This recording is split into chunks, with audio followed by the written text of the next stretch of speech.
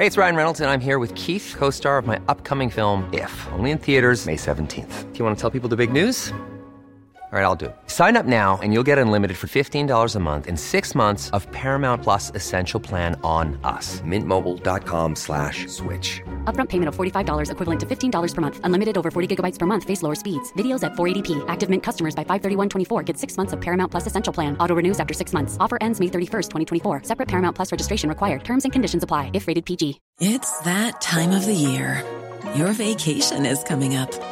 You can already hear the beach waves, feel the warm breeze, relax, and think about work. You really, really want it all to work out while you're away. Monday.com gives you and the team that peace of mind. When all work is on one platform and everyone's in sync, things just flow. Wherever you are, tap the banner to go to Monday.com.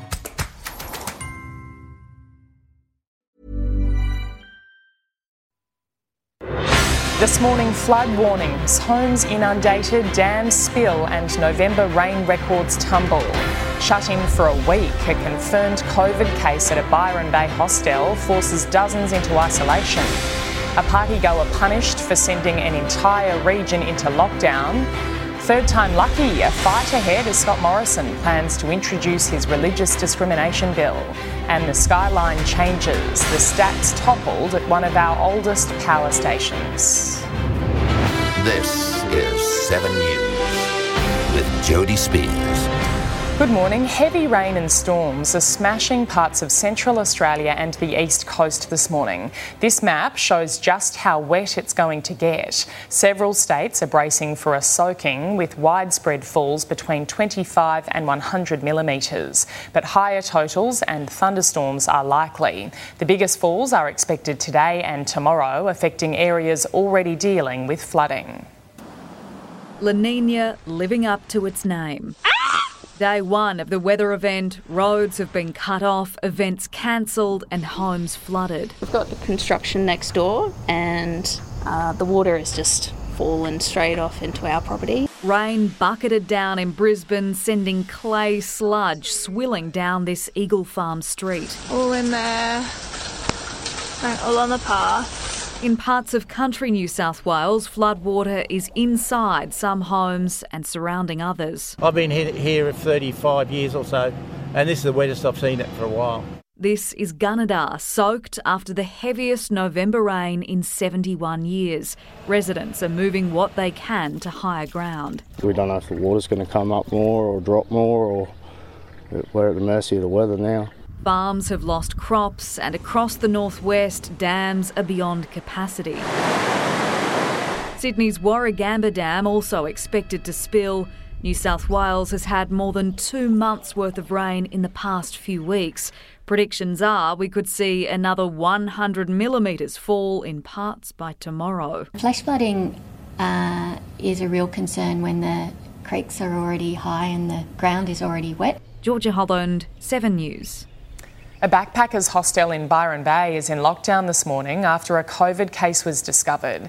84 close contacts have been identified and remain in isolation at the Aquarius backpackers for the next 7 days. Local MP Tamara Smith posted the news on Facebook last night, saying police are monitoring compliance 24 hours a day while those inside are being offered support. A young girl from Victoria has become South Australia's first COVID case since the borders reopened. She tested positive after arriving for a family visit. The girl and her parents have gone back to their home state to isolate. Their South Australian relatives are right now in home quarantine. Authorities say this infection will be the first of many. Victoria is on track to reach its 90% double dose target for vaccinations later today. For first doses, it's sitting at around 93%. COVID infections continue to surge though, the state recording a jump of around 300 cases yesterday. A woman has been slapped with a hefty fine for breaking out of a Western Sydney COVID hotspot to party in Newcastle. 21-year-old Sulafa Agib repeatedly lied to police and ignored warnings to turn around, unknowingly taking COVID on her trip north and sending the region into a months-long lockdown. In late July, 21-year-old Sulafa Agib left an area of COVID concern and headed in a train to Newcastle, breaching health orders and becoming directly linked to an outbreak of infections. What do you say to the people of Newcastle? Agib joined her friend, 20-year-old Josephine Lardo, who had also left Sydney's west, defying restrictions. Confronted by police, the pair tried to disguise their addresses, then ignored directions to return home, instead going to several venues and attending parties. Afterwards, they both tested COVID positive. A lot of people think, I won't get caught, but you did, and it led to significant issues for Newcastle. A lockdown of 600,000 Hunter residents. Both Agib and Lardo, who has already been sentenced, pleaded guilty. The magistrate told the court she had intended to slap a community corrections order on Agib, but instead, for the sake of parity with her co-accused, handed down a $4,000 fine. As a magistrate in Orange fined 3 removalists $1,100 each after they travelled to the Central West in July, despite one testing positive to COVID. Would you like to say anything? Days after twins Ronnie and Ramzan Sharko were escorted back to Sydney, their mother died after contracting the virus. The court also ordered the men to pay $2,000 compensation for the deep clean of a police car. Chris Marr, 7 News. The federal government will finally introduce its religious discrimination bill into Parliament today. Political reporter Taylor Aiken is in Canberra with the details. Good morning, Taylor. Does this deliver on the Prime Minister's pledge to protect religious freedom? Good morning, Jody. Well, the government is surely hoping that this third draft of its religious discrimination bill is enough for it to sail through the Parliament. Prime Minister Scott Morrison will personally introduce the legislation today, but it is watered-down wording, looks to ensure statements of belief are not considered discriminatory as long as they aren't threatening or malicious. The government is confident it will pass the legislation in the lower house, but it will have to rely on support from Labor or key crossbenchers for it to pass in the Senate. Meanwhile, rogue Queensland MP George Christensen has hit out at state COVID restrictions, likening them to regimes of Nazi Germany and Russia. The totalitarian path, the path that we are unquestionably on, has never ended well. The solution is a rediscovery of human dignity, along with, and I don't say this lightly, civil disobedience. Prime Minister Scott Morrison says he denounces any type of violence, but Labor has also accused Mr Christensen of inciting violence on social media. Jody? OK, Taylor Aiken, thank you. Police in Victoria are expected to charge a man over the disappearance of 2 campers last year. Detectives are questioning a senior airline pilot for a third day. Greg Lynn remains in custody after being arrested on Monday night. It's believed the 55-year-old had a significant firearm collection, which included rifles and shotguns. Campers Russell Hill and Carol Clay vanished from the state's high country in March. No helmet, no fear and no common sense. An e-scooter rider has been busted breaking the speed limit on a Brisbane street, outpacing a police motorcycle going 68 in a 60 zone, well over the scooter's 25 km/h limit. 2 chimneys and a boiler house, once a major source of pollution, have been demolished in spectacular style in New South Wales. It took only 20 seconds to bring them down at the old Wallerawang power station near Lithgow. The site is now destined for a green future, with new owners GreenSpot clearing the contaminated land for a business park, planning battery storage for renewable energy.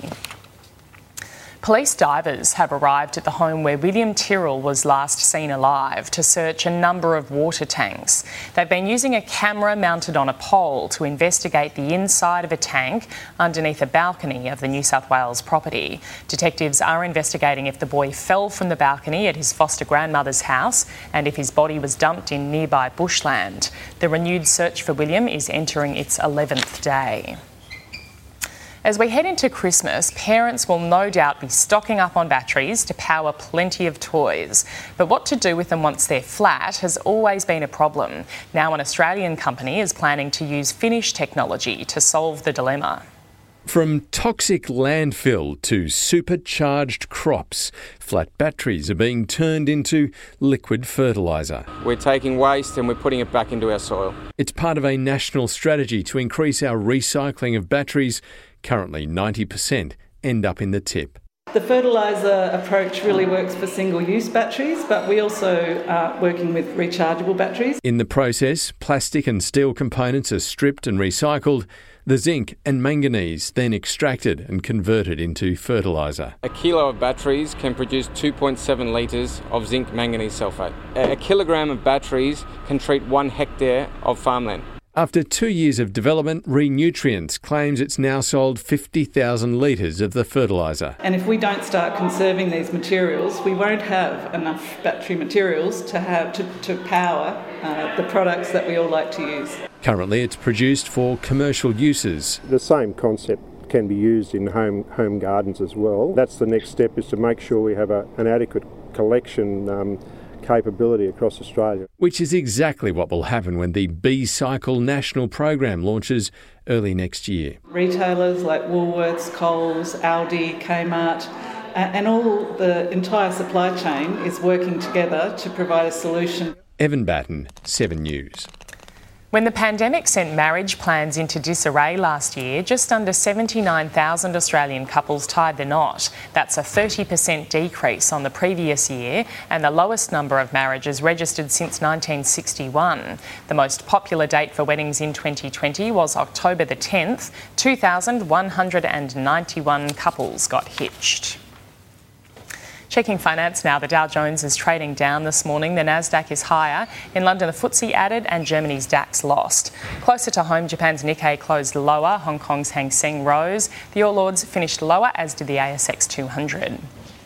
On the commodities market, gold is trading at $1,787 an ounce. Oil is $78 a barrel. The Aussie dollar buying 71.9 US cents, almost 83 Japanese yen, and $1.04 New Zealand. The World Health Organization is warning Europe's fourth COVID wave could see a catastrophic rise in the number of deaths over winter. Another 700,000 Europeans could die by March 1, taking the continent's COVID death toll to more than 2.2 million. The surge in cases has seen Austria return to lockdown, while Germany and the Netherlands have announced new restrictions. Sweden's parliament has confirmed the country's first female prime minister.